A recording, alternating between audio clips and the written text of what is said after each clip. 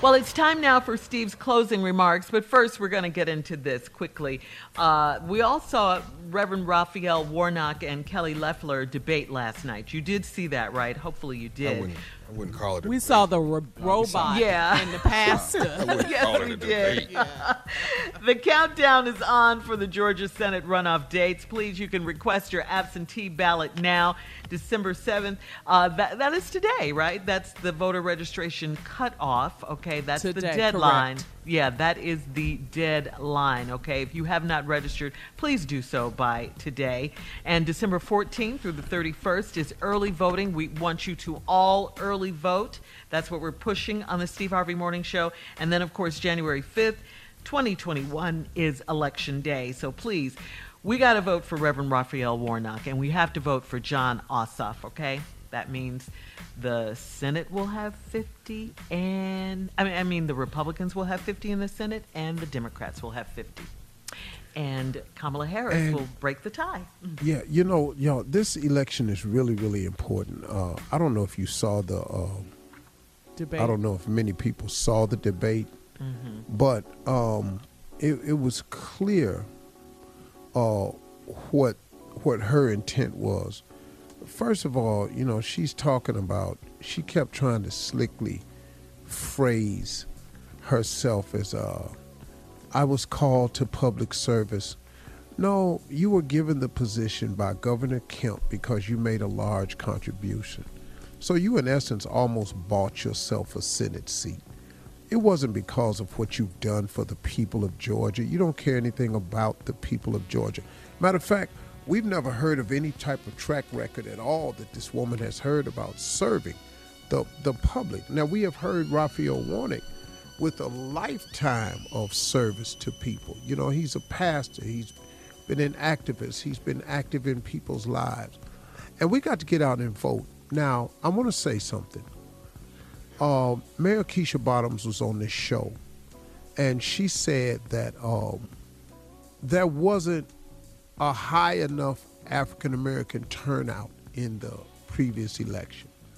Now, what she was saying was that there was still a large number of African-American voters in Georgia who did not vote.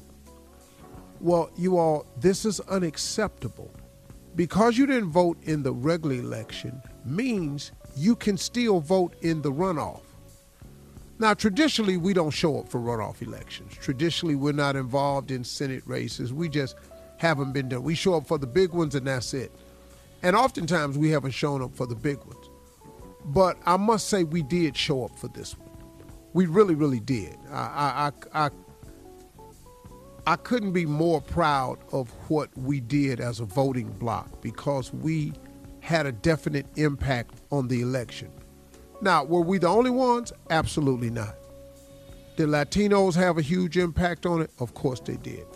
Did white voters have a large impact on it? Of course they did. What was evidently clear, though, at the end of the voting in Wisconsin, in Michigan, in Pennsylvania, and in Georgia, clearly the last voters were counted were in the areas that we dominate in. And everyone knew it. Even Donald Trump said there is no way that many black people voted for President Biden. Even more so than President Obama. He's been wrong about a lot of stuff. This election is important, guys, and we have got to turn out. Early voting starts on the 14th, and you can vote all the way up through I think it's the 30th? 31st. The 31st. New Year's Eve. The 14th through the 31st is early voting, and then after that, we got to hit them over the head on January the 5th. But we are asking everybody who voted to go back to the polls, to early vote, to do the mail-in vote like you did before, to early vote, and we're asking everybody to get to the polls. We are now asking those of you who are in our listening audience who did not vote in Georgia to get to the polls. In the words of Offset, make sure that you do something that makes you feel like you're a part of something. This is an opportunity for us to send an even clearer message. Y'all listen to me. I want you to understand something, because I'm talking to people that are on other levels. They are shocked at what happened in this presidential election. Donald Trump's so shocked, he just said it's fraudulent. But it's not. There's no evidence anywhere. They were stunned at what happened to them. They know, just like Biden said when he won, he wanted to thank the African American voters for their vote because it turned it. He knows it. It happened in South Carolina when Claiborne got on the bandwagon and got that vote. Clyburn got out and turned out the vote. And then he watched it in real time on the night and the days to follow in the general election we just had. They know now that Black Lives Matter. They'll really understand it if we send one more clearer message. I'm telling y'all, they are very aware of us now. Don't take your foot off the gas pedal. Keep the pressure on. Keep them knowing and understanding that the Black Lives Matter is real. And it will matter most when they know that our vote matters too, and they do know it right now. So let's get to the polls.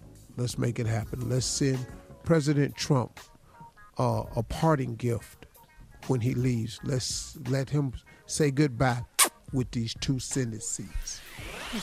Thank you.